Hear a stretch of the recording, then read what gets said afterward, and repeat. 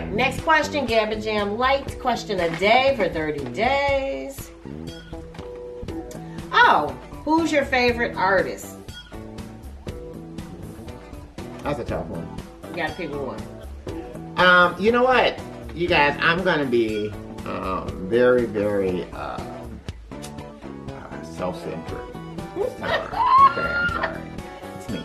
Oh, I love My it. favorite artist is me. And now, I might not be anybody else's favorite artist, and that's okay. It's just like me being my favorite person. Oh, yeah. You know, again, that's the same time. And the reason why I say it's me is because, for me, I am the perfect blend of all the artists I've ever liked. Oh, Okay, I so love it. all the artists that I like and the way that it comes out perfectly for me. Now it might not come out perfectly for anyone else. Right. But when especially like if I hit a song that really kind of vibes for me, I can listen to my song forever. You know, my iTunes library will tell on me. Yeah, because I have listened to me. But not only that, I've listened to me more than any other artist. Wow, and I'll admit to I love that. it. I've listened to me. That's because I write the songs that I love to hear. I know. No, I write the songs that make me sing. I like the songs that does me. They are very, very. When in Purple Rain, they said, you know, nobody's digging your music but yourself. They were talking to me. That was me. All right, go ahead. Well, we got a lot more people digging you now. Well, whatever. All I'm saying, this is first and foremost. Yeah, that's it's true. me.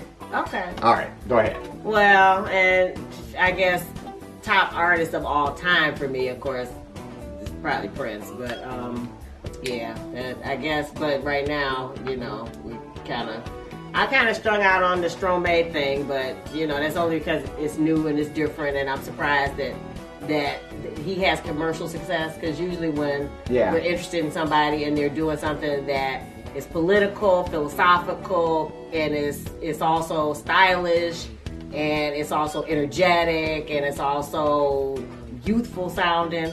It's usually youthful, musical. Right. He's got melody. Yeah. He's kind of got it all. Right. I mean, you know, and it's theatrical. It's visual. It's just got and all the cultural elements. influence. It has that you know, Caribbean. It's got all these other elements. Yeah. So that just is blowing my mind that there's other people in the world. So I guess it gives me hope that there's a place for us. There's a place for us. Or there's just a place for, you know, artistry, real artistry. That it seems like the artist first and all the other stuff, but that helps you look at it and enjoy it is second, but it's still a part of the package. And you're right, because, you know, a lot of times art, you know, it has to be willing to just do things that might not be popular. Mm-hmm. You know, now sometimes, and I understand this part of it too, that sometimes it becomes, well, you know, you're doing stuff that you're calling it art because you know it's mediocre. Right. You know, and I know that happens Saucy too. Jack, Spinal Tap. So there's that part of it too.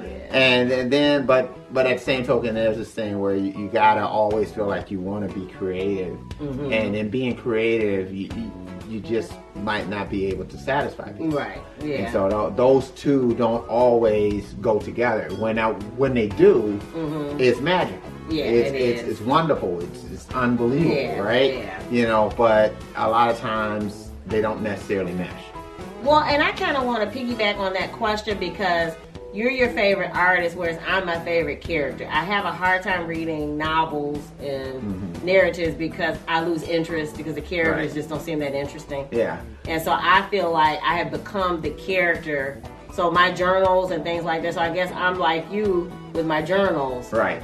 The way you are when you're writing your music. I just let it all hang out and it is really complicated and beautiful and ugly and all at the same time. Yeah, so, I mean, it's just completely me. And don't get me wrong, I don't say that, you know, I mean, I listen to tons of other artists out there and things like that. And, you know, they definitely influence and there's songs out there that I might say, man, I wish I would have written that song. You know, but, you know, like when I start thinking about just overall. Just coming together as an artist and what you look for in artistry. You know, that's and then your growth. I mean, I like that. I like that I can see the growth from the beginning. That's the growth that we have tracked over the years. And when I listen back, I'm like, wow, I can hear the growth. And then I do understand that part of it too. Is that, you know, fame within itself can be a cage.